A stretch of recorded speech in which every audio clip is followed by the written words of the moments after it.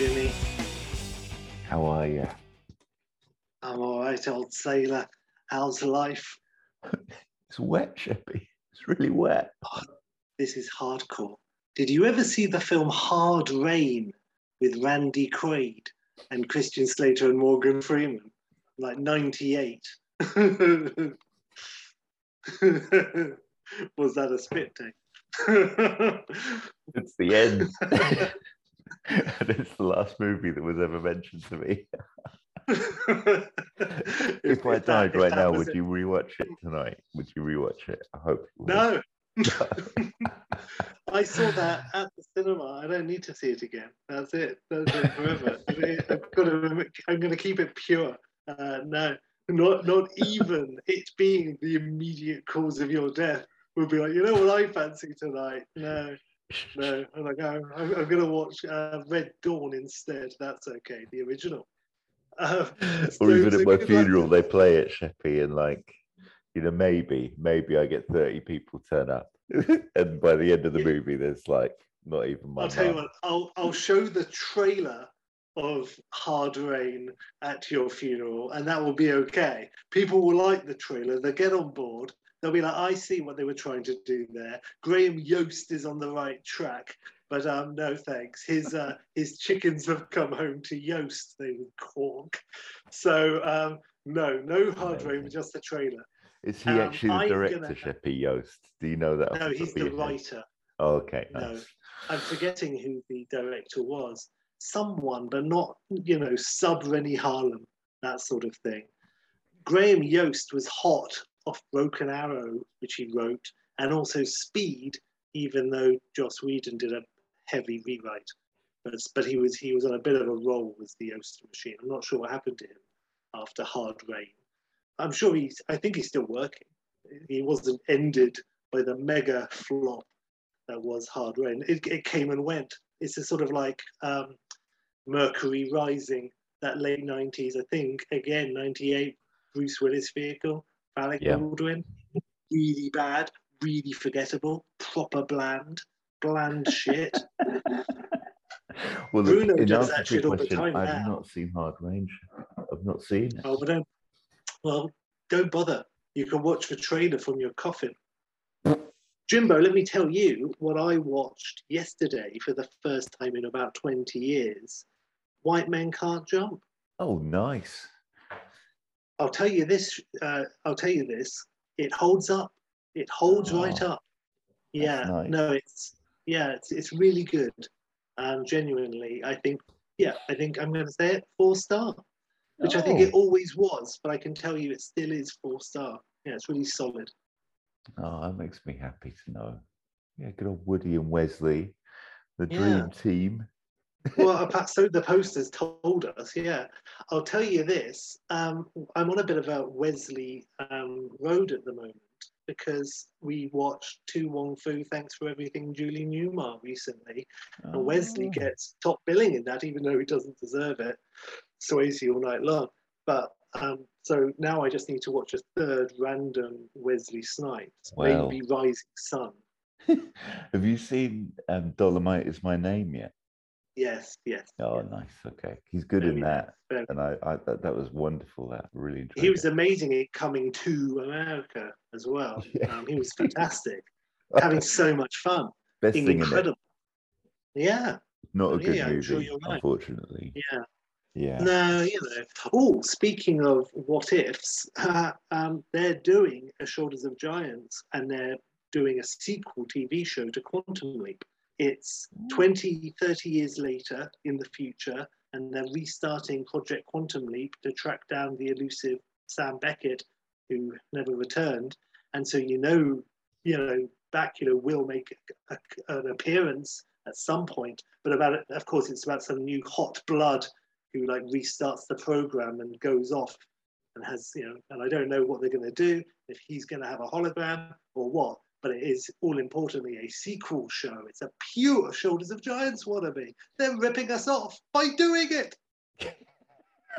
I wonder whether we should try and get in front of it, Sheppy, and try and do a little app or something. Do our own Quantum Leap. Yeah. That was a divisive ending. Well, not really. Everyone hated it. You weren't a big fan of the last episode of Quantum Leap, I'm assuming, Jim. I quite liked it, I seem to remember.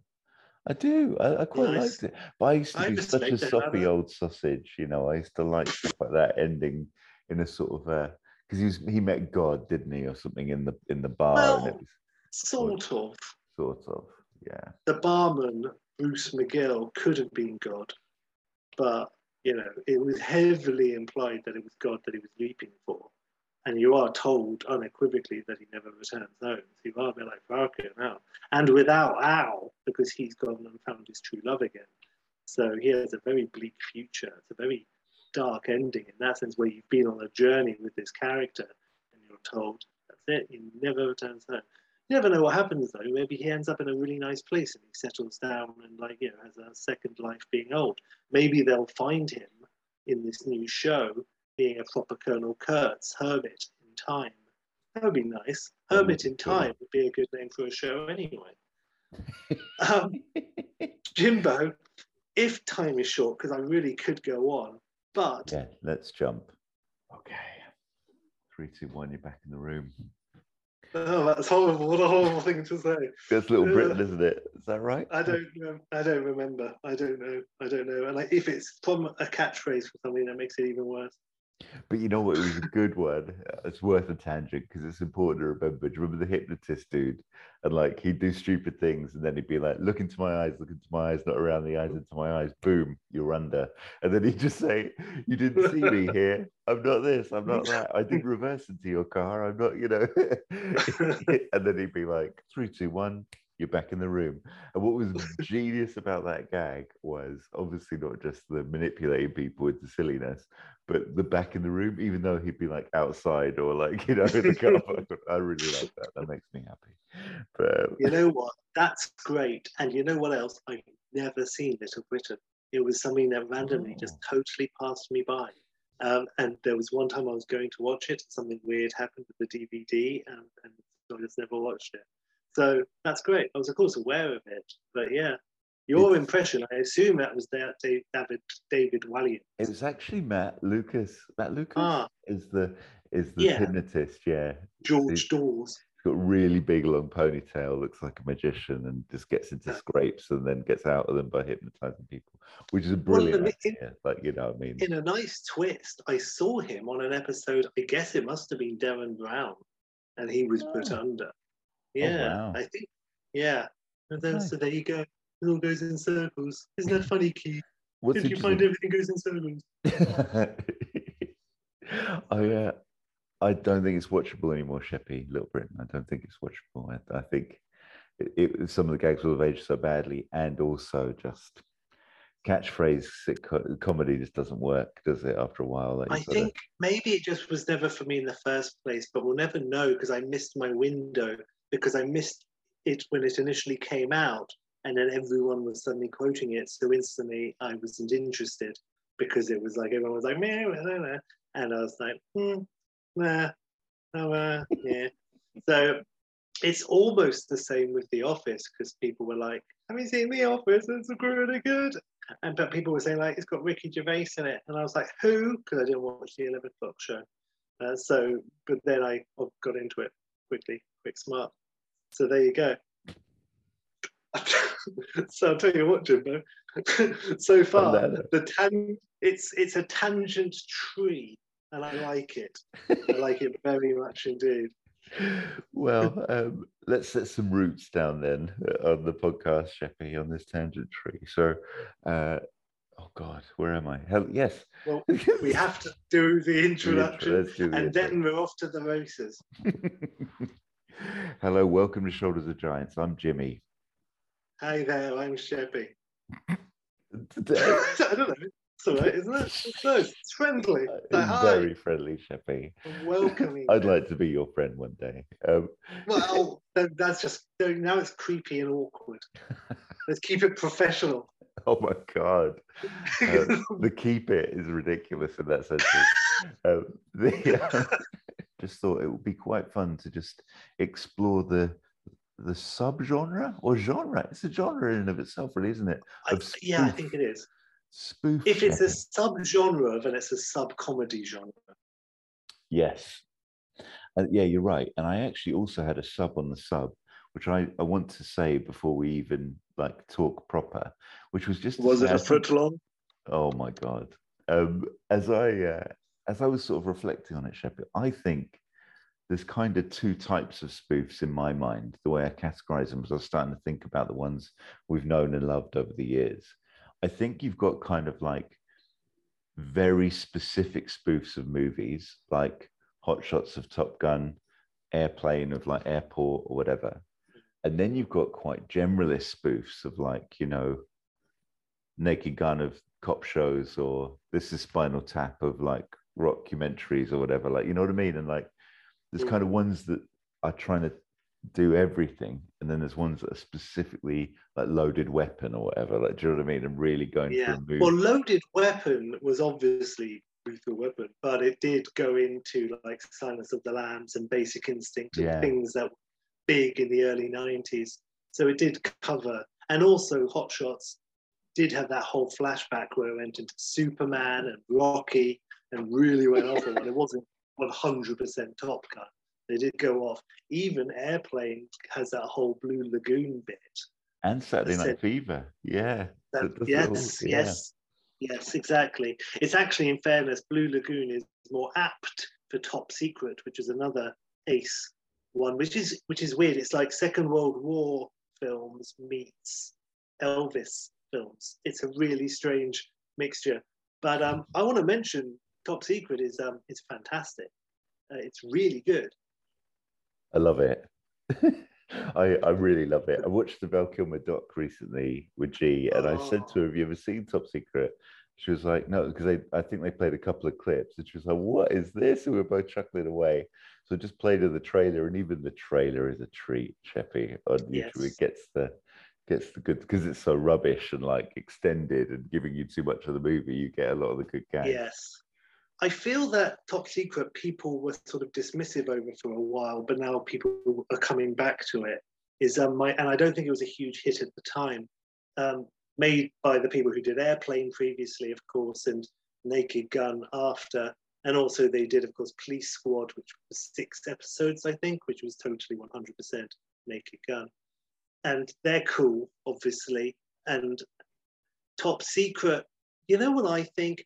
It doesn't have like the last joke in Top Secret is like a ha, it's not a massive gang busting crowd pleaser like at the end of Airplane when the plane retakes off with the inflatable auto guy, or at the end of Naked Gun when Nordberg does the flip That's off the amazing. balcony. Yeah. It ends on a massive burst, whereas the last joke in Top Secret drops the ball. And I think, and it's not it's just like, but it doesn't deserve to be the last. It shouldn't be the last. It needs a big last joke. What is it And again, it does Sheppy? Do you again. remember it off the top of Yeah, your head? yeah.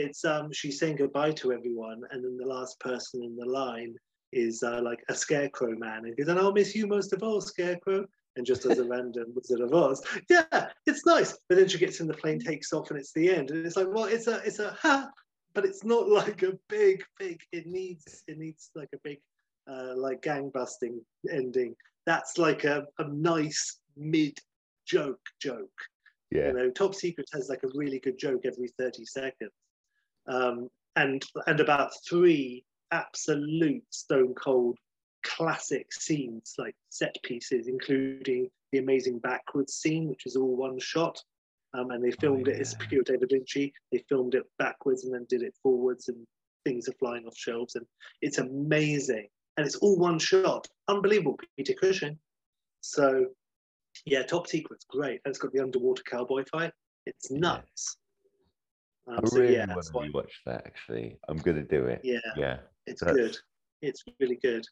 that's made me very excited, Shep. Is that your favorite one of all time then? Is that Well, no. My favorite. It's very boring to say, but I think it's actually Ep, because yeah. I saw that like a year ago, or maybe even two years ago now. But yeah, it's great. It's really good, and I really love Police Squad. It's because I saw the first Naked Gun first, so it is always slightly weird, even though I feel really sorry for Alan North being replaced by George Kennedy, and that guy being replaced by O.J. Simpson as Nordberg. But I really like the show. But of course, I love Naked Gun. And they're sort of different because, of course, one's a lot more glossy. But the first Naked Gun, especially, and I like all of them. They do go slightly, it's 1, 2, and then a bit of a drop of 3. 2 is really, really good, and I know people who 2 is their favorite, and that's fair enough, totally. I mean, we watched that in the cinema, you and I, 2.5, and I loved it, and I remember it being one of my happiest cinema. Like, I just remember that being probably the biggest I've laughed in the cinema and ever. Like, it's amazingly funny. I think the only thing that's ever compared to that, and it's not a spoof, so I just touch on it, but like In-Betweeners movie, when they're in the club and they dance over to the girls, I just remember, because the place was rocking, like with it, like that scene, it was a lovely moment. But 2.5 did that for the whole movie. Like, do you know what I mean? It was amazing. Like, Well, that's it. Yeah. Well, you need like a good joke every 10 seconds, and you need a really good joke every minute, and then you need like at least 3 excellent set pieces, and about every 5 minutes you need an absolute gut-busting amazing joke.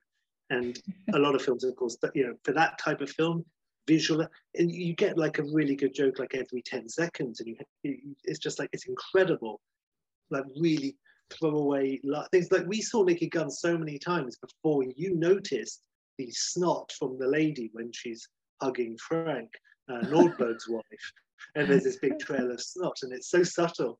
And even now I can watch the film and then that scene ends, I'm like, fuck, I missed it. It's like, it's elusive, but it's there, Jimmy, it's there, and you open my eyes to the snot. So yeah, so Naked Gun is great, and I love it. And 2 is very good, and 3 is great. It's fine. It's not as good, but it's good stuff. I need to rewatch the movies, because I think whenever I think of Drebin, I'm always going to like Police Squad moments, weirdly. Like, I just need to get back to the movies, but I just always think of him opening a drawer in someone's house that he's just infiltrated, going bingo, and then it's a bingo card or whatever, like, and the music is so good at punctuating the joke. It's like bum bum bingo bum. It's good stuff. It's very, very good. Yes, it's a wonderful, wonderful film. And good old Nielsen. We should mention Airplane 2 is also very good, made not by the Zuckers, and it's not as good as 1, but it is good, and it does have at least one stone cold classic joke with William Shatner in the screen, and then it's Fedor. That's amazing.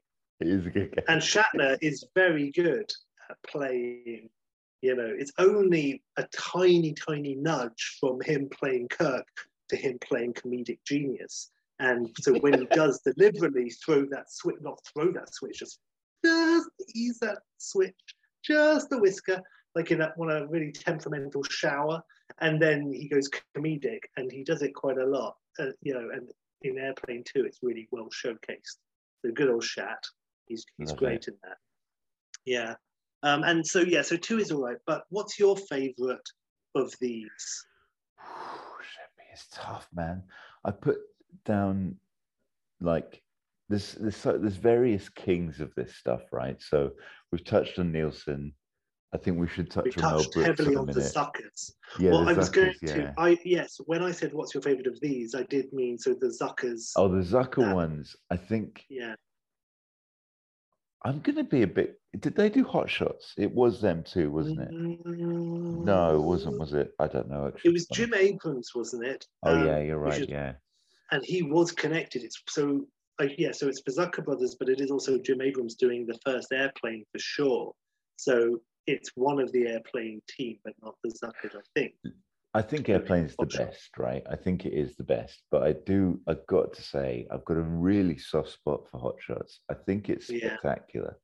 We saw that at the cinema together. And I think it's great. I really do. I think it's another one where the gag rate is really good. Sheen is brilliant. And even just, I have my father's eyes.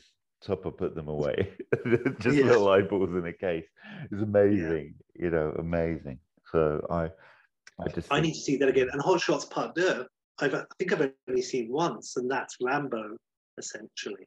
Yeah, amazing. I've only seen that once too. Yeah, nice, man. I I mean, know yeah, there's there's a a scene where they go past each other, Sheen Junior and Senior, Martin yeah, and Charlie, amazing. pass each other on boats in Midnight Vietnam. They loved you in Wall Street. So, you know, it might be worth just revisiting it just for those. And Loaded Weapon is National Lampoon. It's not Zuckers or anyone associated, but it's very much of that ilk. And I seem to remember Loaded Weapon being, okay. And when it came to like Dead and Loving It, Dracula Dead and Loving It, and a few of those other ones Yeah. in Nielsen's later years, like that's not the Spy Zucker Hard. guys, is it? Yeah, No, Spy it's Hard. not. And, yeah. Dracula Dead and Loving It was actually Mel Brooks, and I've never seen it, but it doesn't have like a gold standard Mel Brooks. And Spy Hard, I haven't seen, and this one you just said, there was another one, but yes, Yeah. that one wasn't very good either. The third one that probably was, I don't think it was said actually, but he did do others. So yeah, I know I didn't see any of those, but that's the thing actually, and it's been said by other people as well. Nielsen started mugging, and he does do it in the first Naked Gun, in fairness. Not all the time, but he does start to mug and gurn, and then it does progressively get more and more. So into the 90s, those ones that we're mentioning and other ones that we've forgotten, he is apparently mugging more, so I'm not really that interested. Whereas when he's playing it exactly straight, as he did in like the Poseidon Adventure and Columbo, he's badass in Columbo. He's not even the guy who gets, he is the guy who gets killed, but he also kills someone else. It's hardcore. Gets killed by Patrick McGowan, if fair enough. Wow. But yeah, so him in Police Squad and Airplane is pretty untouchable in terms of the pure deadpan, which is funnier to me. Yeah, absolutely. I can't let us park Nielsen for a moment without just touching on the most incredible gag where he's undercover as a locksmith and he breaks into one of the bad guys' apartments and the bad guy says, who are you and how'd you get in here? And he just gives it the, I'm a locksmith and I'm a locksmith. Yes. Yes, well, there you go. So that show alone is absolutely amazing. It has the advantages of being 6 episodes. One of them has a Shatner cameo, so there you go. It's all connected. But Shatner, what a hero. Yeah. So did we establish, I'm sorry, did you say what your favorite was out of that ilk? Of that ilk, Airplane as well, Sheppy. I'm with you. Right. Yeah. Double fair. So then you mentioned Blazing Saddles, and this is where we tread a line, and there might be a spoiler to my pitch coming up, but Blazing Saddles is like, well, look, talking of Mel Brooks, there is, of course, Spaceballs, and that's like the ultimate Star Wars spoof. And it hasn't been done that many times, certainly in mainstream, because I think Mel Brooks just did it. And we can talk about that in a second. But in terms of Blazing Saddles, yeah, it's a spoof, but it's almost it's a genuine Western. It's like it is it and then we come to like Three Amigos, just by way of comparison. Is that a spoof Western? I don't think Three Amigos is. I think that's a comedy Western. Is Blazing Saddles a spoof, or is it just a straight up comedy Western? Yeah.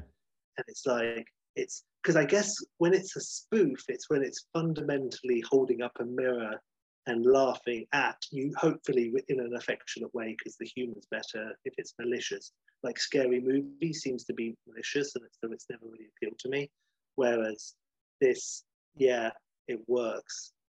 And just, of course, all of the late 90s, early 2000s inspired by Scary Movie, all of those I haven't seen, and maybe some of them are good, but none of them have ever appealed to me.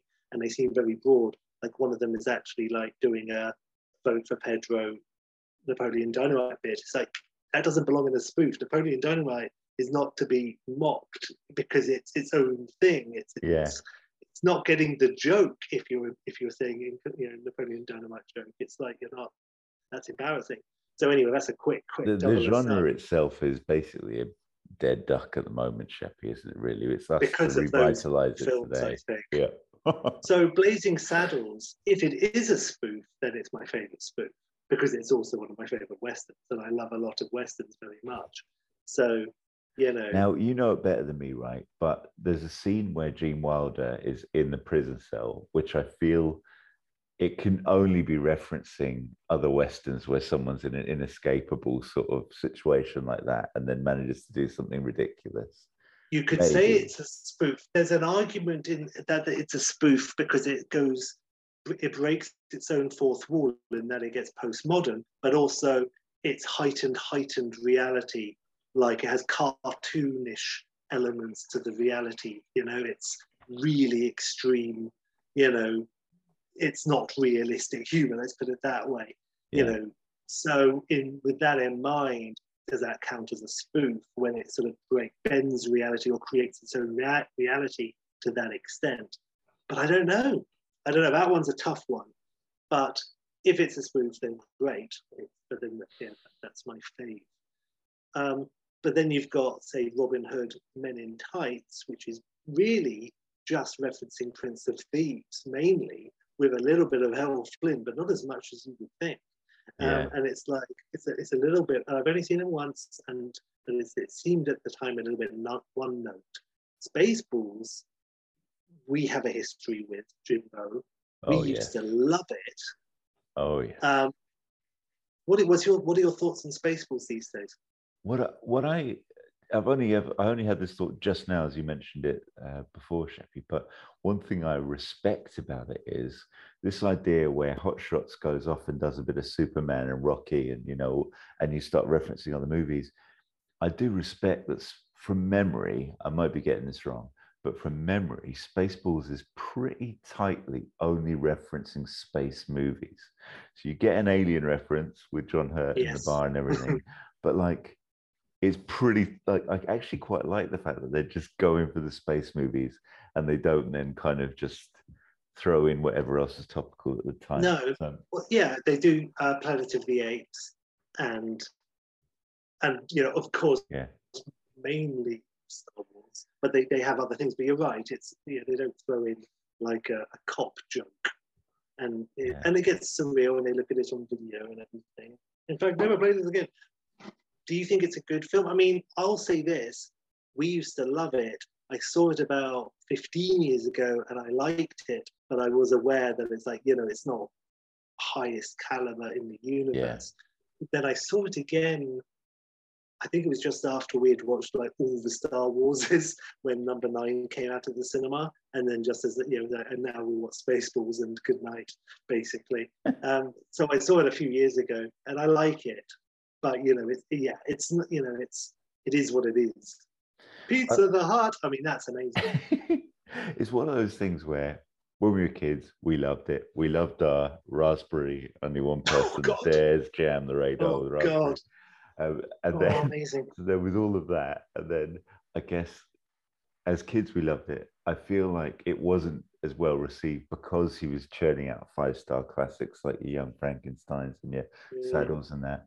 And then I feel that you start pitching a Spaceballs against a scary movie, and it's several leagues above still. So I feel like it's probably due a reappraisal, isn't it? If it wasn't Mel Brooks, maybe if it was some random dude, it'd be like, okay, that's fun. But you're up, yes, Young Frankenstein, that we can say is a spoof, I guess, because that directly references and so forth. And of course, Blazing Saddles and other things, of course, but those two specifically for me, and the producers, but really those two that we keep mentioning the most easily for me with Brooks. And then Spaceballs is, a special nostalgic place in my heart. And it does hold up. It's good enough, as Cyndi Lauper would tell us. So hooray, huzzah for Spaceballs, huzzah. Any other thought about Spaceballs, or shall we? Not really, Sheppy. No. I've got a couple of other ones I want to just sprinkle in there for reference, but Go. Well, I thought it was worth it. Funny you should say that, because it's not that, but it's sort of, it's in that sort of kind of subgenre, like Team America, Sheppy. Where does that sit for you as a sort of I still put that as a spoof, even though it's its own thing. I think it's still going for... When it's referencing something, a specific genre or trope to that extent, then I guess by definition it does become a spoof. So, but a satire, when does a satire become a spoof? Ooh, Crikey. ooh, things can get deep there. A little bit of politics, ladies and gentlemen. So, are we in a satire now? Are we in a spoof? So, in either way, Team America is a spoof and it's amazing. So, in that regard, that's right up there for me as well. That's an amazing film. So, yes, good call, Jimmy. They should do more of those they're, Parker boys, shouldn't they? I mean, they're doing pretty well. They're doing all right, aren't they, with their Mormons they're, South Park? Yeah, they're working very hard. So I think they're doing all right. The socks are already at their knees, for God's sake, Jimmy. They don't need to go any higher. Let's just give them a break. Cut up some slack. So, were there any other? Oh, well, I will say, in terms of, you would think that you can't really spoof a comedy. You can spoof tropes, and I would say that I saw a film with Amy Poehler and Paul Rudd called They Came Together, and it's a spoof of comedy films, if you can do such a thing. But it's because it heavily spoofs and draws attention to the tropes of this type of romantic comedy, the best friend, the millions, and so they do it in funny ways, and so it's great. So I recommend that. They Came Together. Yes, it's made by the same team who made Wet Hot American Summer, which I never saw. Now maybe I should. And it was with the whole same cast before Rudd and Poehler, were mega. So that's really nice. That's after that. I know I'm going to kick myself. Yes, go on. Yeah, I was going to say, where does Spinal Tap sit for you, Sheppy? I love Spinal Tap, of course. It is amazing. It is something that I watched for the first time, I think, at uni. So a little bit, so I didn't see it like proper early or anything. I love it. And yes, of course, it is a spoof, since it's so self-referential. If you're following that guideline, mockumentary, comedy documentary, fake documentary, whatever, because I know people involved don't like it. Christopher Guest hates the term mockumentary, but it is a mockumentary. So it's fantastic, and yes, that would be gold standard right up there. I agree. I think it's a 6 out of 5 almost on the level. I think it's in that space, in that real. And Airplane probably is too. So that's probably 2 of the top 3, and I couldn't give you the third today. You know what I mean? But I think I feel like they're right up there. But what I love about Spinal Tap is, to your point as well, like, it comes out and it's probably intended as a spoof at the beginning, and is, as we say, but it just has its own thing about it, doesn't it? Now it's its own bubble of thing. Now everyone tries to do it, and I think it's quite an extraordinary achievement, that movie. It's so funny. Jesus Christ, Sheppy. I actually, I wanted to get this right, and I just saw, actually, it's the only one I Googled, because I just wanted to just shout out a bit that doesn't always get the credit, because, of course, My Love Pump and Goes Up to 11, all that stuff, it's brilliant. But there's a moment that when I last watched it, made me absolutely wet myself almost. It was so funny, and it's just the band checking into a hotel, but instead of 7 suites, the group was booked on the 7th floor with 1 suite. And it's just the moment when they realize that, and they're trying to be all, it's just really, really, really tickled me in a way I was not expecting. I'd totally forgotten it. So I just wanted to give a shout out to a quiet little moment with Spinal Tap that I happen to love.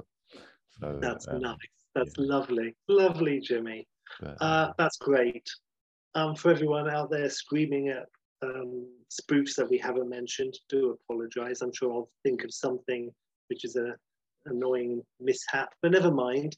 I think that's all okay, Jimmy. Was there any other point, or anything at all you wanted to mention? I'm pretty good, Sheps. I'm pretty good. It's an intimidating one to tackle in the end, and we exchanged a couple of little messages, didn't we? Because it's a bit like the Curb one, isn't it?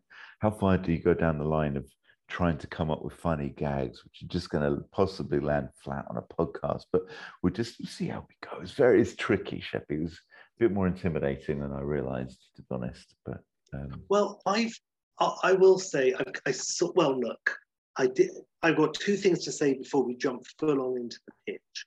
The first one is, I did kind of cheat immediately. So I'll say, in terms of mine, it is a spoof, absolutely. And if you push the humor in a certain way, it could full on be a spoof. But it could also be like a comedy variation on this genre that I'm aping. So it could be like a Three Amigos, for example. So that's the first thing. And the second thing, I try not to get too specific on like individual lines, because it needs to be a good spoof. Like we say, it needs a funny line every 8 seconds. So there's that. Also, I just sort of, in terms of very general, vague ideas, spoofs that could be done, and I settled on mine pretty quickly. But I just have, I asked my brother if he could think of any like spoof genres that hadn't happened, or any genres that hadn't been spoofed, or any good ones that could happen. And nothing really, like everything really has been done, especially in that slew like we mentioned, the late 90s, early 2000s, after the huge success of the scary movies. There were loads, it was just in everything. But he did mention, like, you could do sort of like a fake, mock you one vaguely, like I'm massively paraphrasing, but you've got like a Tom Cruise type mega celebrity, and it's basically Scientology, and it's following this, but he's a massive influencer online, and he's a massive like following it and cancelling and cancel culture and it's that to this massive degree, and then my take is the natural conclusion is in a Bret Easton Ellis sort of way, it gets elevated, and he eventually becomes this new kind of messiah who may or may not get crucified at the end in some capacity, or not, depending on where that story goes. So that's one thing, and it's all done. That like, could be a brilliant. I mean, this is a spoiler for that for a future one, possibly, or it might be in the past, depending when we shuffle these. But a great yin to your Forrest Gump's yang, maybe. Oh, nice. Go dark. Yeah. Dark neon Jesus. Yeah. Nice. Well, that's, yeah, I love it. Were there any random, I mean, just in terms of other things, I want to shout out, I'm glad I remembered to mention Murder by Death, which is the sort of spoof of Agatha Christie whodunit type things. And also Great Clue, title. which is, Murder by Death. I think it's Paul Simon. And it's, it's got like Peter Sellers and David Niven and Maggie Smith and Truman Capote randomly. Amazing. And other, and Peter Falk and other people. It's great. And it's got like a Sam Spade, that's obviously Falk, Sam Spade type. There's like a Nick and Nora type, and that's Niven and Maggie Smith. And you've got like who's the very, very racist Chinese character? Not Fu Manchu, because that's the baddie, but he was like someone who solved crimes.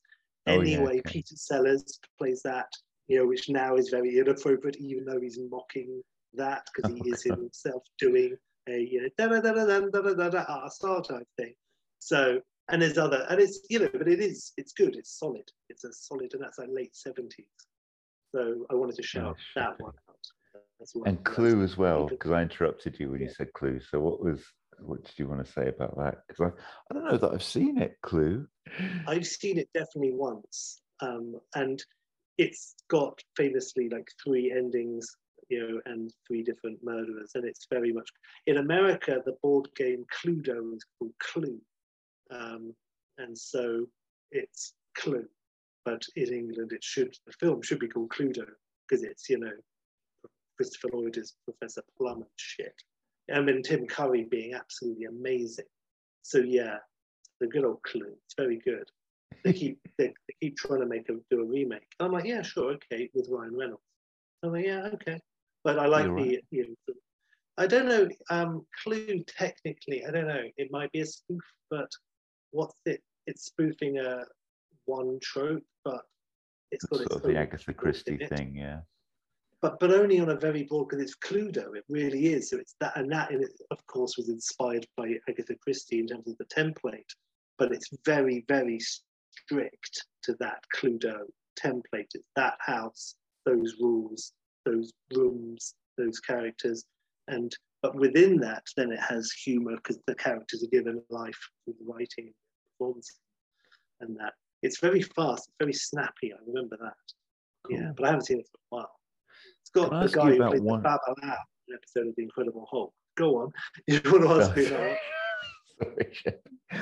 I just want to ask you because I before I set about mine, I googled whether there'd been a gangster spoof out there because that was going to be a genre I tackled.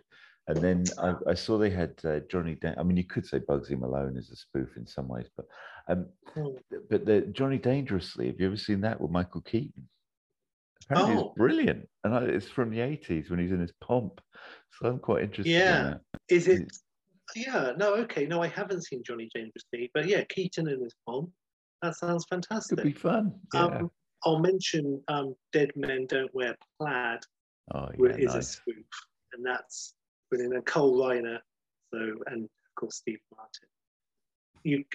Then you start getting into territory like it's The Man with Two Brains a spoof. But no, not really. I don't think it is. I think it's your Three Amigos. Yeah. And it's not even. It's Three Amigos. There could be an argument because Three Amigos had that weird bit right in the middle where it gets really surreal, and they're singing turtles and things, and it's not surreal for the rest of the film. Tightened My Little Buttercup, but that one extended it with the invisible swordsman and the singing bush. And then them singing and the horses going bum bum bum bum bum bum, and they're eating bat. It's like this. It's like a kind of 20-minute bubble of surrealist humor in the middle of Three Amigos, and everyone always forgets about it. Then it goes back to basically being like a western, and Landis having a great time making a funny western. Gotta make it. Oh God, I love that. So so much. You could see this. But yeah, no, it's heavily. If it's a spoof, it's a spoof of the Magnificent Seven, basically. But it's got a great plot. And like I say, my thing has strong elements of Three Amigos. But anyway, sorry. Nice, Sheppy. Fuck that. I'll talk about that later. Funnily Tell enough, me about your life. Well, look, I'm going to start on my pitch. I'm going to do my pitch. And I lied to you, Sheppy. I said to you that I didn't have anything in the clip. Now, look, technically speaking, I didn't. But I did have something I did want to crowbar in there. So you're going to get 2 pitches from me in a second. One of them is very quick, but I just have to, for the record, put it on the pod because it's something that's been rattling around in my brain for over 20 years. So I'm going to just give that to you. It's going to take about 3 minutes in a minute. I'm honored. And then the second one is I say proper pitch. It's an idea. There's some thoughts and a couple of gags. That's it, basically. So I love it. Well, look, I might have told you about this before, Sheppy. I'm sure I will have told you about this before, but as I say, I just want it for the record in our canon of silliness. So I have been thinking about this since I was in a sales team. I mean, not that it really matters, but I used to work at News International for Mr. Murdoch back in the very early 2000s and was a sales executive on a sales team. And we always used to have lots of jokes about pitching and just kind of, we basically were selling advertising space in the Sunday Times and Times newspapers. And people would be selling their cars or what have you.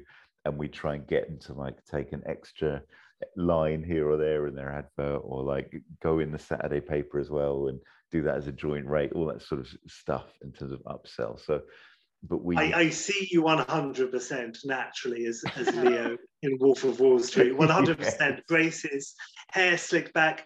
As soon as you started telling this story, my whole vision went blah, blah, blah, blah, wavy, flashback, and now I see you proper Gordon Geckoing it up.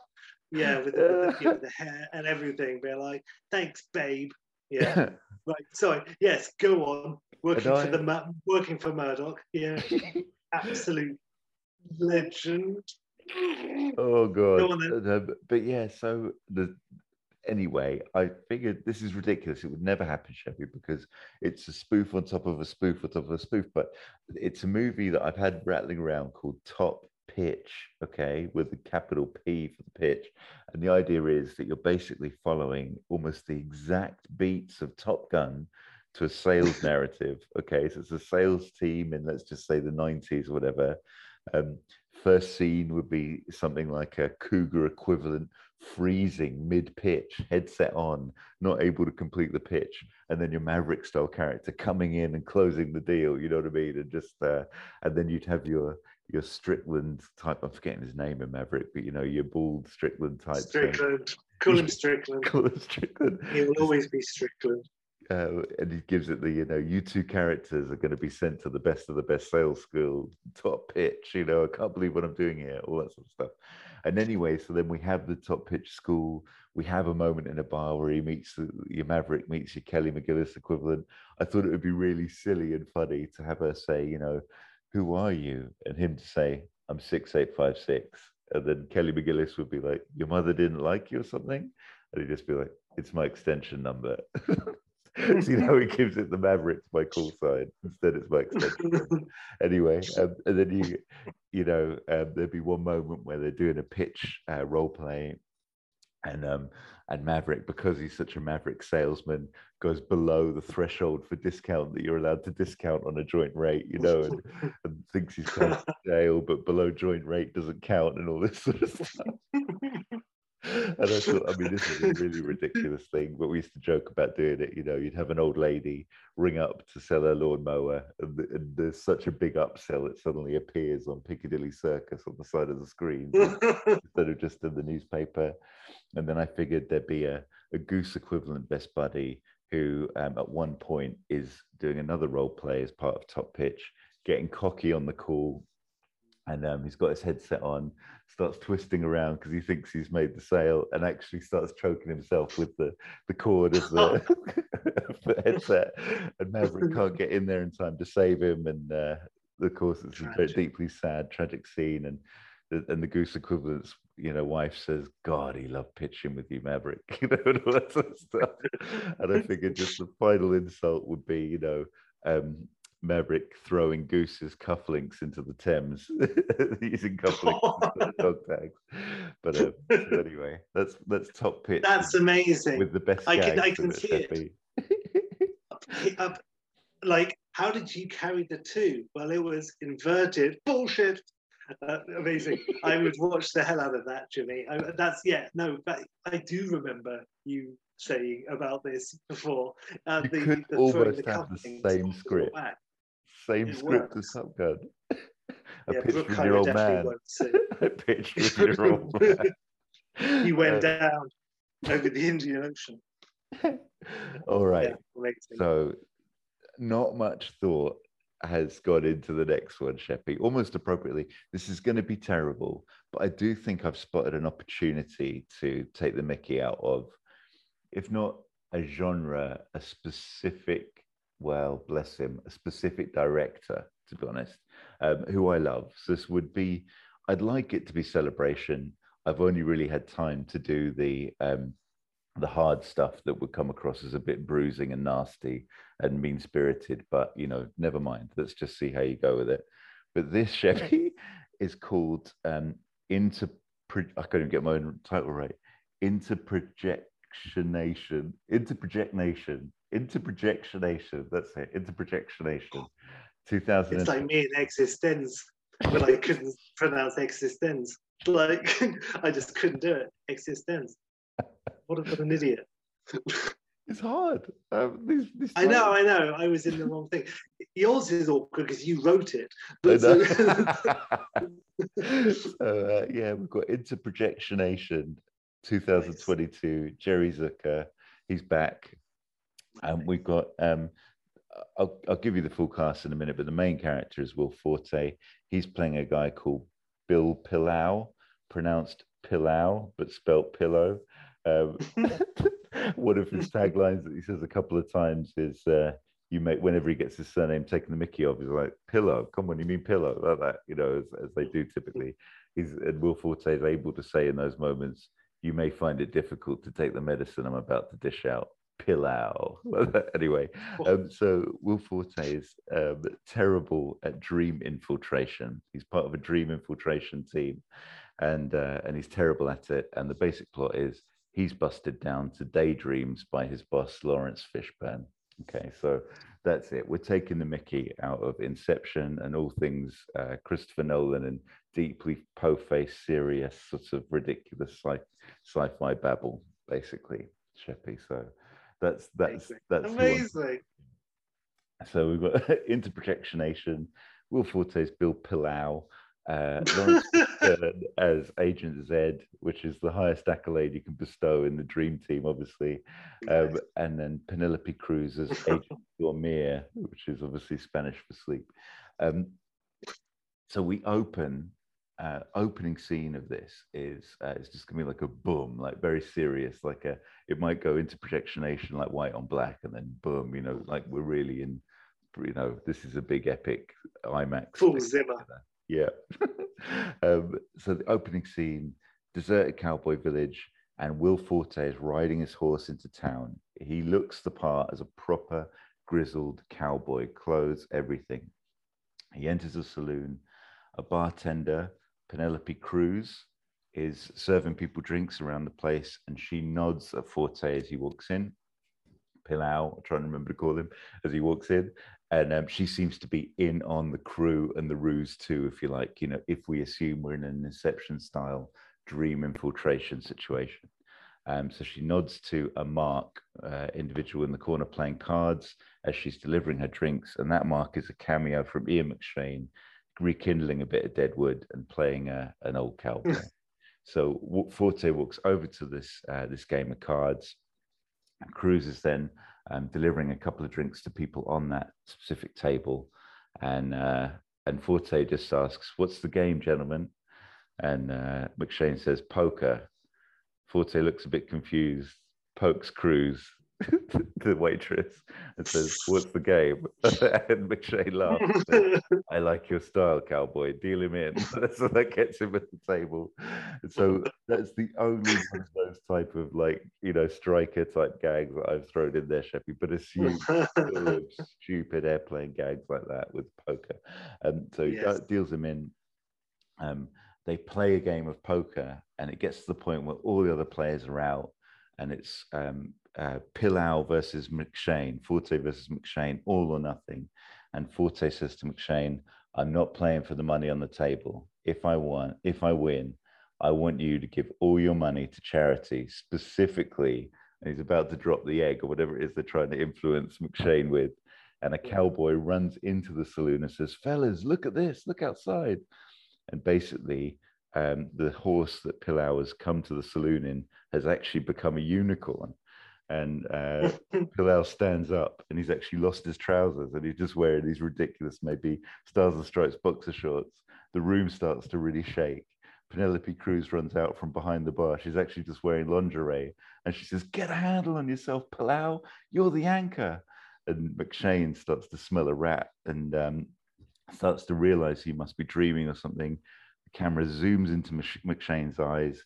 He blinks. We see his eyes open again. Camera pulls out. McShane is on a commercial flight, aeroplane flight, sitting in economy. He's in the middle seat. He's got a tube strapped to his arm. Cruz is asleep, sort of just waking up on one side of him, pulling out her own bits and bobs, from the dream contraptions. And Forte is still snoring on the other side with his eye mask still on and a bit of drool on McShane's shoulder. And passengers are all around them. And as Forte kind of wakes up with a start, and an air stewardess is pointing a gun at them and says, "We thought it was a bomb that you guys had brought in." And McShane is obviously disgusted that he's been manipulated and whatever. And he just says to Forte, "How did you get all this equipment in here in the first place?" And Forte just says, "A lot of lubrication." And that's it, basically. No. And then we have Agent Zed, Fishburne, absolutely furious. This is the final straw. Do you know how long it takes to save up air miles to give you another chance, Pilau? My God. And so basically, of course, Pilau's blown another dream mission, gets busted down to daydreams instead of real dreams, where he has to influence people on what they're going to do for the weekend, have lunch, lots of really boring stuff instead of big oligarchs or whatever that he's trying to influence. And of course, the overarching plot is for Fishburne to deflect as much attention away so he can then get away with manipulating dreams for his own purposes. He's the big bad at the very top of the power chain and trying to manipulate people for nefarious gain. So a couple of little bits and bobs I've got that should happen as part of this, Sheppy. Of course, Pilau stays connected to Cruz, his only friend, even though she's still on the dream team. We get a flashback to when Pilau and Cruz and his late girlfriend, a cameo from Kirsten Wiig, all trained together as part of the dream team. And in that flashback, we also see Fishburne training them in the art of dream manipulation. It's kind of Matrix style. Maybe we're doing a crossover as well, a bit stupidly, like, you know, doing a bit of Matrix shenanigans. But essentially, Fishburne says, remember, in sleep, you can do anything you want. And Forte's like, he's telling them this on the top of a rooftop, Fishburne. And Forte's like, I think I can fly. And he throws himself off the top of the building, and you just hear this crash like that. And Fishburne looks over the top, and Forte just lying there on a balcony below with loads of flower pots and stuff around him. And Fishburne just says, "Are you asleep?" And Forte says, "No, sir." And then we just see Forte keep getting it wrong. Like, you know, he keeps forgetting he's not asleep and trying to do stupid things. Anyway, the flashback continues, and we see, you know, actually Kirsten Wiig, his girlfriend, suffered from narcolepsy and was falling asleep at lots of inappropriate moments, and actually drowned in a freak waterbed accident when she fell asleep at the wrong time. And anyway, just stupidity. And then there's a moment where somebody else, I guess a fourth person who I haven't cast or anything, just asks Forte, you know, how do you know if you're awake or not? And Forte just says, I have a spinning top that I use. And instead of it being the nice subtle one that Leo has in Inception, it's one of those ridiculous kiddie ones where you have to really with the little pump handle. it. Yeah, you have to pump it up and down. And if you're not careful, it will just spin off and take off someone's knee. Exactly. Lethal. And it's like really ridiculous because it's trying to be a scene loaded with gravitas. And the lady he's talking to says, you know, I mean, doesn't the effort of pumping it alone just make it, I mean, you must know that you're awake when you're pumping it. And he's like, no, you don't understand. It's one of those stupid jokes. Anyway, obviously we've got Fishburne's plan is to project his new ideas, not just onto one person, but actually every person through movie projectors to infiltrate their minds and manipulate them by thinking they are watching films in cinemas when really they're being brainwashed. And so I just see three opportunities here with that news, basically. The first is basically we could have in the movie itself some subliminal flashes popping up on the screen that aren't even really subliminal. Like, do you know what I mean? They're meant to be subliminal, they stay too long, or like just stupid.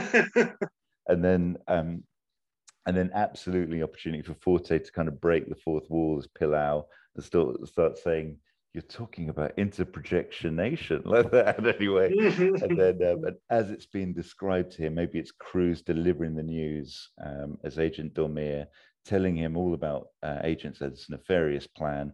The music is like, the score is like, bam, bam, going full zimmer, as you said before. And halfway through Agent Dormier's explanation, he goes, look, hang on a second, Agent Dormier. Sticks his head out the window and just says, can you just keep it down, please, fellas? We're trying to explain something here. And these workers outside with loads of drills and stuff just go, no worries like that, and then stop, and it all cuts the score and everything. And of course, the end fight with Fishburne has to be a pillow fight. And that's all I've got, Sheppy. That's it. That's interpretation. And there's room for lots of gags I haven't even gone for, but you know, I figured Nolan's ripe for a little tease. I think a little tease. Oh, he'll be fine. He likes French and Saunders. Yeah, absolutely wonderful. Loved it. Yes, please. I want to see it all. Have you seen MacGruber? Yeah, I've not seen the new one, but I've seen the show. Yeah, wonderful movie. Yeah.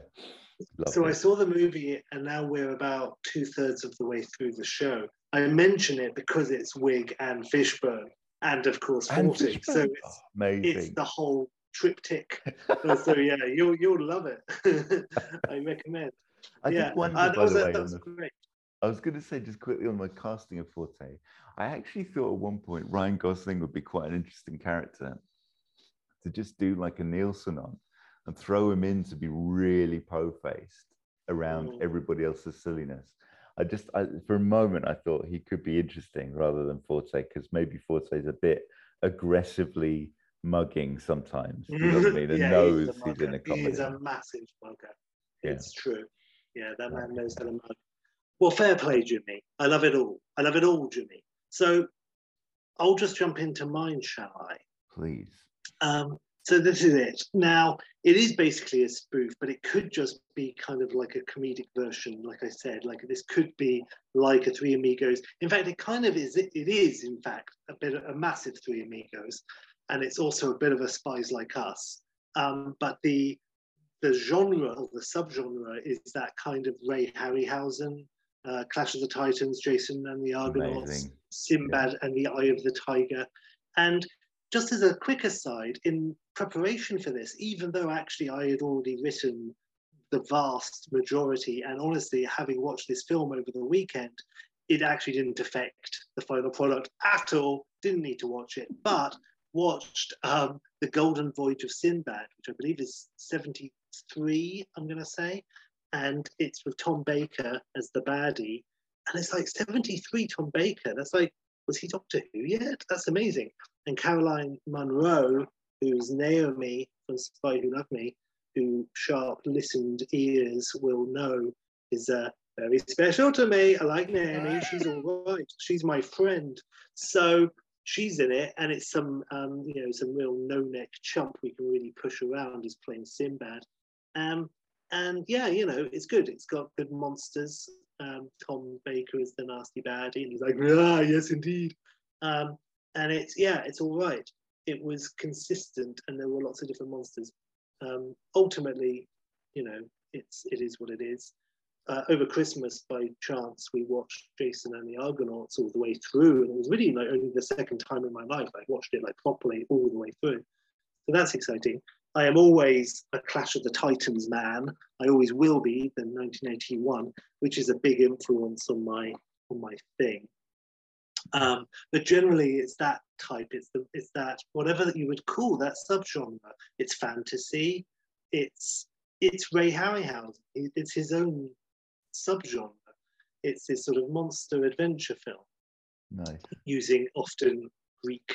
And well, I've gone heavily into Clash of the Titans territory, so it's all like Greek, but Hollywood interpretations of Greek myths with lots of Roman stuff thrown in there willy-nilly and all that. So I'm just going, I'm making it as if. And the direction I went was like it's directed by someone who would conceivably direct, and that's the other thing. It could be made now, but I said I'm setting it's being made at the time as well. So it's like I'll tell you that it's something like 1976. Yeah, it is. So it's 76. My one. I'll tell you what it's called in just a second. But it's directed by Leslie Norman. I should have checked because I always wondered if that's Barry Norman's dad. But he was a real mainstay. He directed some films. He directed the 1958 film Dunkirk. So he could do epic. But he directed episodes of The Avengers and The Saint and Return of the Saint and The Persuaders. So I got him directing it because the director of like Golden Voyage of Sinbad was this type of like kind of guy who directed this type of TV. So it's not a comedy director, which means what reality is this? Is this only funny to us? I don't know. So maybe that's a bad choice of director. Maybe it should be like, I don't know, someone who is like Ed By, for example, someone who did like Red Dwarf. Anyway, I've got it as Leslie Norman, and I haven't included any cast members. Spoiler, Zeus is in this, and in Clash of the Titans, he's played by Laurence Olivier. So I was thinking, someone who could send themselves up, but not a comic. So not Sid James, for example, and have Sid James playing Zeus, which would be amazing, but have someone like a Gielgud, for example,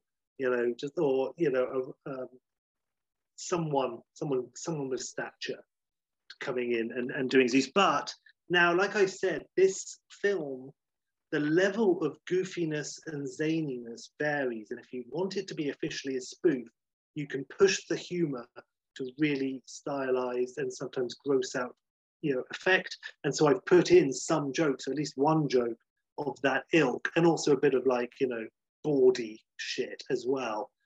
But it could also go the other way and be kind of like true to the genre, but comedic, like Shaun of the Dead, for example.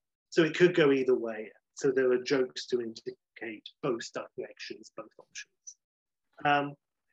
The title, Jimmy, is Heirs of Olympus. So there you are. And because I figure even if it's like a crazy spoof and it goes to the extreme, Heirs of Olympus, a crazy spoof should have a serious title, a title that could conceivably be a serious version of this film. So Heirs of Olympus. So it's a Ray Harryhausen type epic, Greek, Roman gods and all that sort of thing coming together with farce, misunderstanding and capers. It's more of a comedy than an exact spoof, but depending. So it's Spies Like Us, Three Amigos. I've said all of this really. So I'll just jump straight in. The film starts with Zeus, and there's this colossal mix-up. Now, there's a narrator. Maybe the film actually starts with like, we find a narrator in a market, like a bit like a bazaar. Let me tell you a story. I in fact see John Hurt doing this character, the narrator, who we cut back to sometimes telling the story, but only because I'm watching The Storyteller at the moment. So I see John Hurt as the storyteller. He's like, come closer, friends, and let me, or whatever, that sort of shit. But we find out that Zeus, Zeus always was like fucking up. This whole sequence, by the way, I go into a little bit of detail with. It's not like this all the way through, but this could be the pre-cred, like maybe get it down to 6 minutes, maybe 10 minutes at the most. We have like a sexual farce sort of mix-up with misunderstandings and all sorts of things. So we learn from the narrator, in ancient times when gods were as men and men were as beasts and all were as ants and ants were insulted by the whole comparison, there was a time of heroes, of evil untempered and passions unchecked, when life was only as precious as the strength of your steel and public sanitation was only as good as the size of your bucket. This was a time when Zeus reigned from Mount Olympus, and people still thought wearing bed sheets was a pretty groovy idea. And indeed, Zeus did reign and cast his hopes and dreams on the lives of men, playing the game of life and death with pawns and kings. And if there was one thing that Zeus coveted beyond the greatest riches and the strongest power, it was, as the Greeks called it, hummus to his pitta. Zeus liked the sex. And like most things in life, what Zeus wanted, he took. And what he didn't take, he asked repeatedly for permission. And when he didn't get that permission, he would throw more lightning, and he would throw more bolts, and he would throw more than lightning bolts from his cloud, if you know what I mean. And, in an extreme example of where this film could go, we see like a dark cloud rumble, there's a crack of thunder, and we hear Zeus make a noise, and then like a huge ball of godly spunk flies out from behind the cloud and creates a snow cap on a mountain range, landing with a plop. And then we cut to a hermit up in his cave on the mountain covered, and he's like, "Oh, for the love of," and it cuts. Now that's an option. That's an option for a tone, but not necessarily. Love this, Sheppy. It's got a Monty Python vibe immediately, and like we didn't mention those boys at all at the top end. But that's true. I'm not looking to crowbar him in now, but no. It's got that vibe. Right. Nice. I found the narrator had a little bit like of a Douglas Adams Hitchhikers type thing, because I think I'm just ripping off the digital watch is a good idea type thing. So in any case, Zeus wants sexy time. And we discovered that he's a horny bugger, is Zeus, which of course is legend. And the king of Argos is introduced, and whenever we see his kingdom, there are always these little mini blue pens on display everywhere. That's just a joke for people who kept their eyes open in the 90s. Thank you. This king has a daughter who he keeps locked up so no man can get to her. Zeus likes a challenge, and he infiltrates the locked room by turning himself into a ray of sunshine, where he proceeds to, and I quote Wikipedia here, give her a golden shower. The lady does not like it. Always ask first. A helpful aide later pipes up. However, the lady, 9 months later, gives birth to Perseus. He's handsome, brave, athletic, but he always stinks of piss. Zeus is told by his wife to stop fooling around. Too many heirs are confusing. especially when they don't match, Zeus quips. And too much nookie is unhygienic, counters the wife. Zeus doesn't care about that. Zeus, oh, by the way, that whole golden shower thing creating Perseus, that's true. That is from Wikipedia. So it's true. Amazing. It actually happened. Great interpretation of it, Shippy. I love it. Thanks. Zeus sneaks into another lady's chamber. This time he disguises himself as Mist, but things go wrong when he is inhaled by the lady, then sneezed out onto the mirror in a splat. She then opens the window to get rid of all this mist, which is clogging up the place, and he's blown out and instantly gets absorbed by a cloud and then rained into a puddle. He reforms and is found muddy and skanky in a ditch by his wife. He is mocked. Zeus tries again, this time sneaking in as a swan. He's raped by a goose. The narrator says, "For mighty Zeus," the narrator says, "For mighty Zeus, many of these encounters, when successful, led to many accidental and forgotten children. Many, when unsuccessful, led to charges of continued bestiality."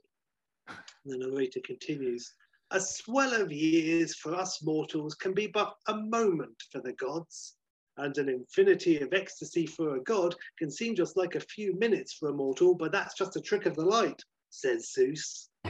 So after this opening farce, we have this, and that might all be a pre-cred if we go crazy with the editing. So after this opening farce, we have a situation where we find out that the shiny sword of Damocles is found to be poised to drop, which will spell doom and the end of humanity. This is too early, says Zeus. There are still various kinds of human and animal I have yet to flavor, and they haven't even invented the barnyard yet. So Zeus sends his fastest, speediest, zippiest messengers to deliver the quest to his 3 chosen sons, who he has sired out of wedlock, I might add. The first is the aforementioned Perseus, who, by the way, was the hero from Clash of the Titans. And then the second chosen son, Hercules, who we all know. And then the third, Apollo, who I will not have played by Carl Weathers, even though I fucking 1976, it works. But anyway, Perseus is a stinky pea-boy. Hercules is top-heavy, big muscles, small brain. And Apollo is mighty, but also a lover of the arts, and thus given to pretentious poetry recitals at the drop of a hat, which is true. That's from Wiki as well. Apollo liked his arts and his poetry. However, it was these 3 sons of whom Zeus sent these messengers, these 3 speedy running types with the funny things on their heels, to his 3 sons. But the speediest messengers in Olympus, the narrator says, are not always the smartest. Zeus should have sent the second speediest. At least they had brains. So there's this mix-up where due in part to Zeus's unquenchable thirst for poon, in part due to the messenger's lack of intelligence, and in part due to everyone in ancient Greece having very similar surnames, the messages were delivered to the wrong children. The forgotten, the shamed, the excommunicated, banished, or simply never heard of.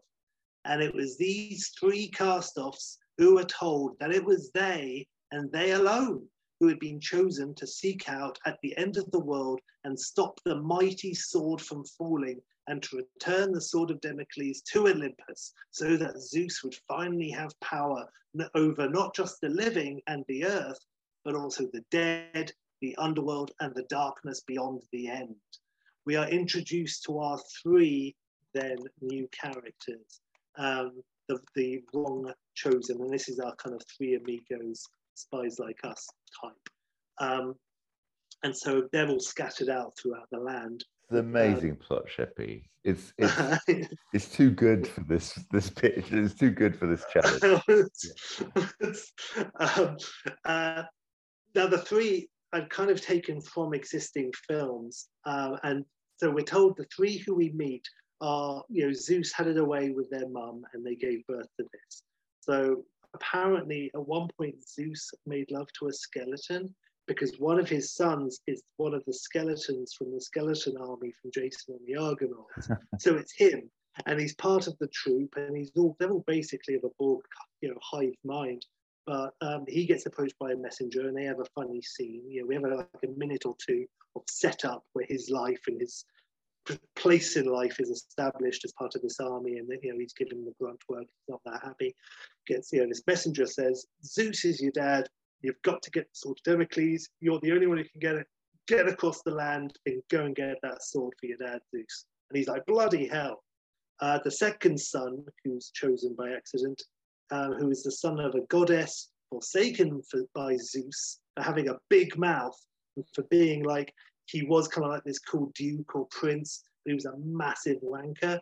And so Zeus punished him and turned him into like this sort of goat Satan monster thing. And that's only fucking Calibos in it.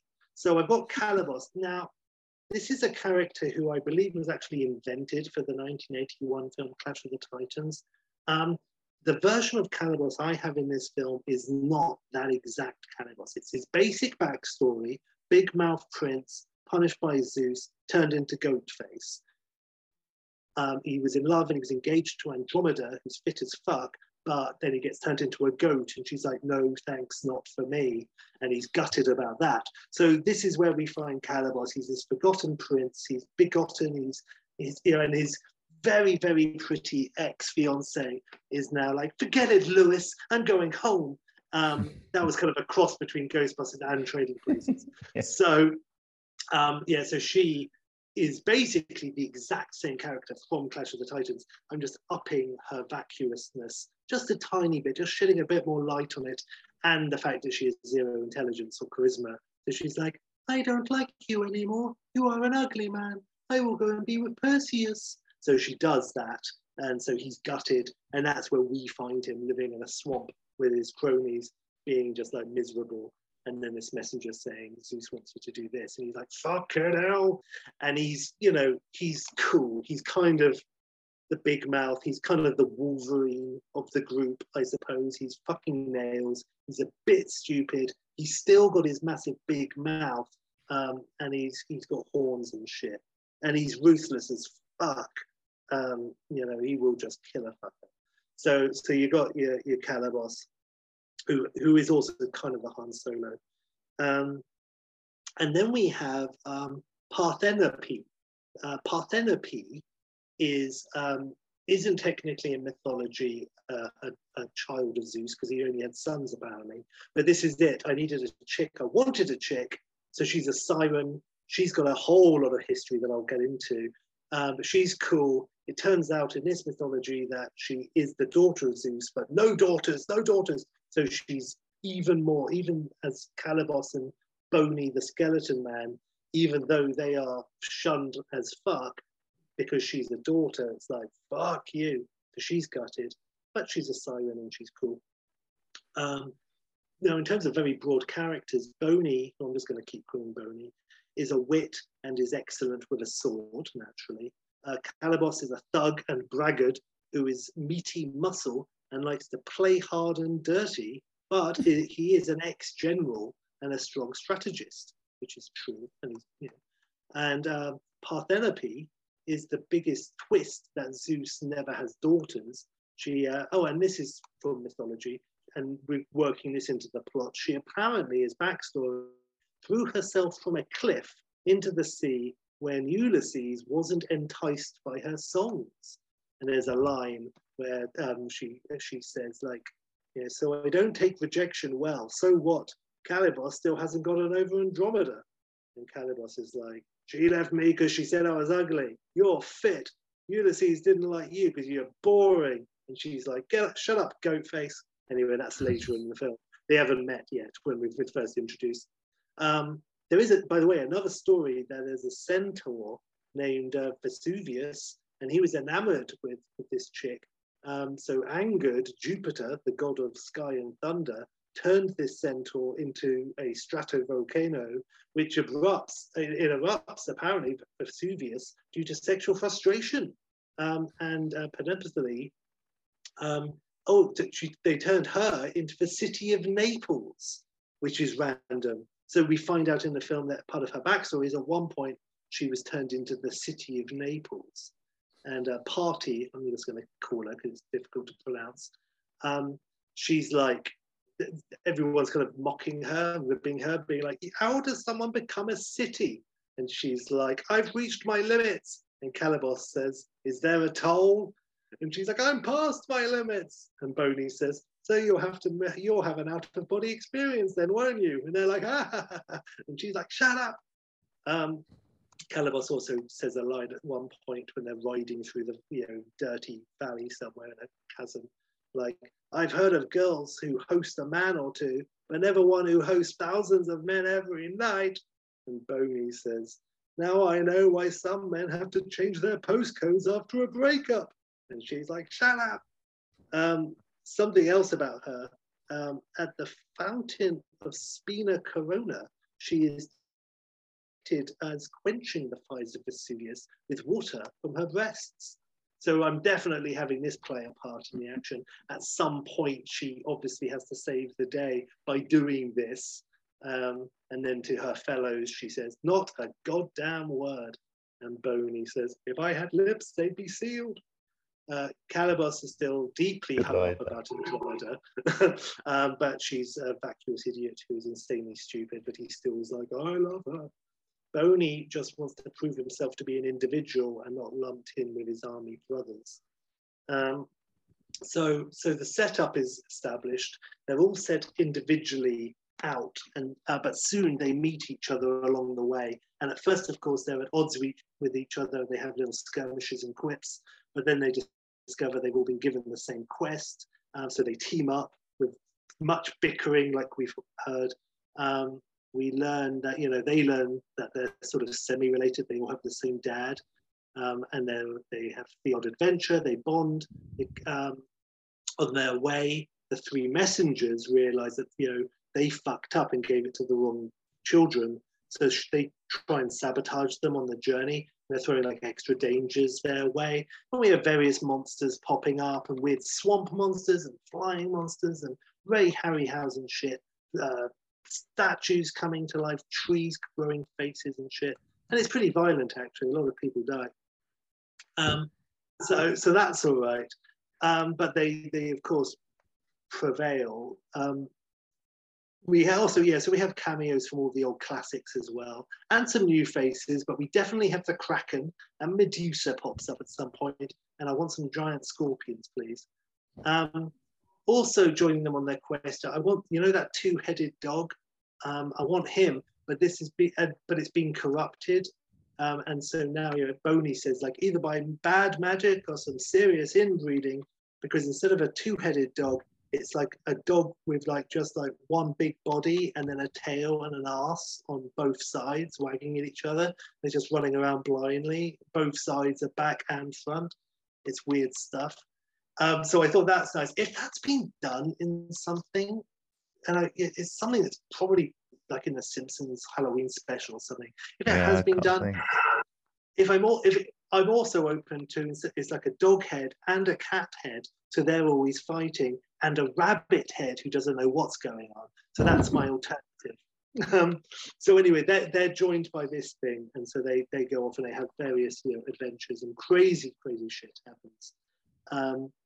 At the end point of Act 2, they meet the real heroes, Hercules, Perseus, and Apollo, who are all dicks, and the heroes realize they've been duped, but they're spies like us.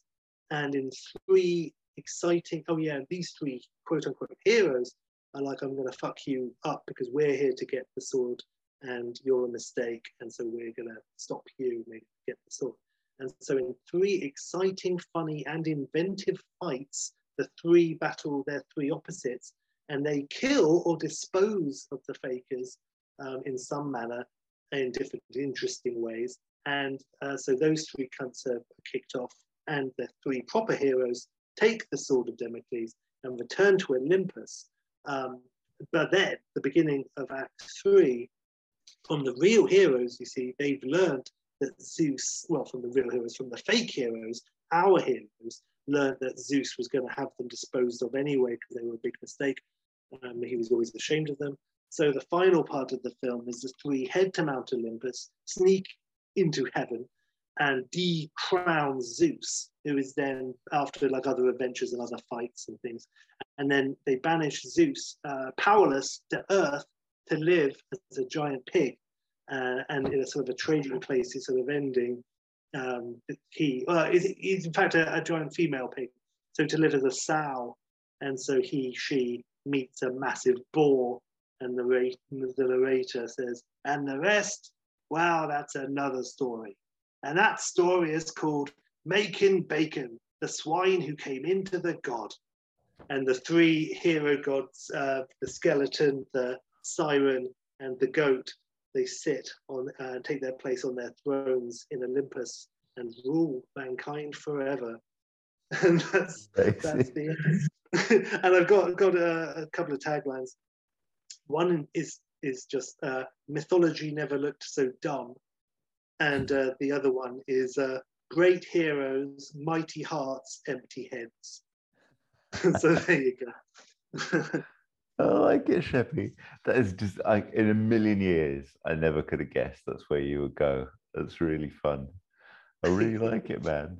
It's very ripe, isn't it? Like you've really smashed it. Like Zeus, my knowledge of Greek mythology is all over the place, but what a wrong and he did do a lot of weird stuff. Yeah, he turned it up to sunlight to get in through the window, knocked up his daughter, and the dad locked her away anyway. So no one's very nice to anyone. You could do this film kind of like Guardians of the Galaxy and have that sort of level of humor, but keeping it real, but in a sort of a fantasy setting or sci-fi setting. So you could go in that direction as well. I will say, and this makes me sound horrible, but my main problem with Jason and the Argonauts, and I know it's a classic, but just hear me out, and the Sinbad film that I saw, is that there's just not enough death. You've got all these massive soldiers and things, and the occasional like lackey or friend of the hero gets killed. But you know, I would like a lot more of just random people getting stabbed or stepped on or thrown off things. It doesn't happen enough for my really bloodthirsty tendencies. So I will rectify that in this film. Clash of the Titans is my favorite, and there is nostalgia for that, but also it is, I think, faster paced than the others. So as a kid, I'm not surprised that that's why I liked it. Still not very fast paced at all, but it is comparative fucking speed rocket. So that's nice. I need to give him a rewatch, Sheppy, but that was wonderful and very interesting, man. It's got me sort of wanting to get off and Google mythology, rewatch Titans, Argonauts. Yeah, man, I'm all over that. That'd be fun. Nice. And you resisted, like, I'm such an idiot. Like, my immediate thing would be to do an Austin Powers style. You've got a Ray Harryhausen creature coming towards you in slow motion, but you don't move. You know, right. You could totally get out of the situation. You can do it if that's the type, if that's the angle you're going for, because this could be that. And I don't think that's the tone you've gone for, Sheppy. You've gone with a very clever little. I said Pythonesque. I don't know whether it is that's quite right, like you said, but there's something there that is just slightly different edge you've gone with, and like sort of, you know, one of the reasons I said Pythonesque was, I guess your John Hurt impression, kind of, it was like it sounded a little bit like Terry Jones. Sorry, but also John Hurt. I can live with that. But there's also like that kind of boink, boink, boink, like Brian falls into a spaceship, zooms off, comes back. Like I see it in that kind of pace, what you just described. Like, do you know what I mean? You know, yes. That kind of, you know, I like it. Zippy, nice, Sheppy. Yeah, a tight 90 minutes. That's I love it. Well, that was a joy, Jibbo, an absolute treat. Again, to everyone, if there's a spoof that we've missed out, then let us know. Very, very interesting stuff. I'd like to think, Sheppy, in the future, this could be one we come back to. So if you think of another movie you want to spoof, you can just play the spoof card in a future bubble whenever you want to. But yeah, nice. Good man. How do we sign this off, Sheps? Well, that's it, because it's a bubble, so we're not leading anywhere. It's a dead end. How about something relating to, I don't know, I mean, a spoof of ourselves wouldn't get us anywhere, because you can't spoof this level of idiocy. No, So I'd like it's- to be. What I'd love is if we were together, I could pour you a cup of coffee, and then like the outro could play over the top as the boiling water just curdles your Perfect. Well, that's it. arm. We'll just sit here in silence, giggling into our little nails, tittering behind our clenched fists, gawping at ourselves in silent mirth as the listeners get nothing but maybe the occasional microphone knock. And that's it for like 15, 25 seconds. And then it just ends. And then the minutes. Yeah, that would be perfect. And then in colour with the first podcast in colour. So there you go. That's not bad. That's nice. And then maybe at the very end of the credits, the taxi driver from Airplane will turn up and just be like, I'm going to give him 5 more minutes, or whatever it is. Classic.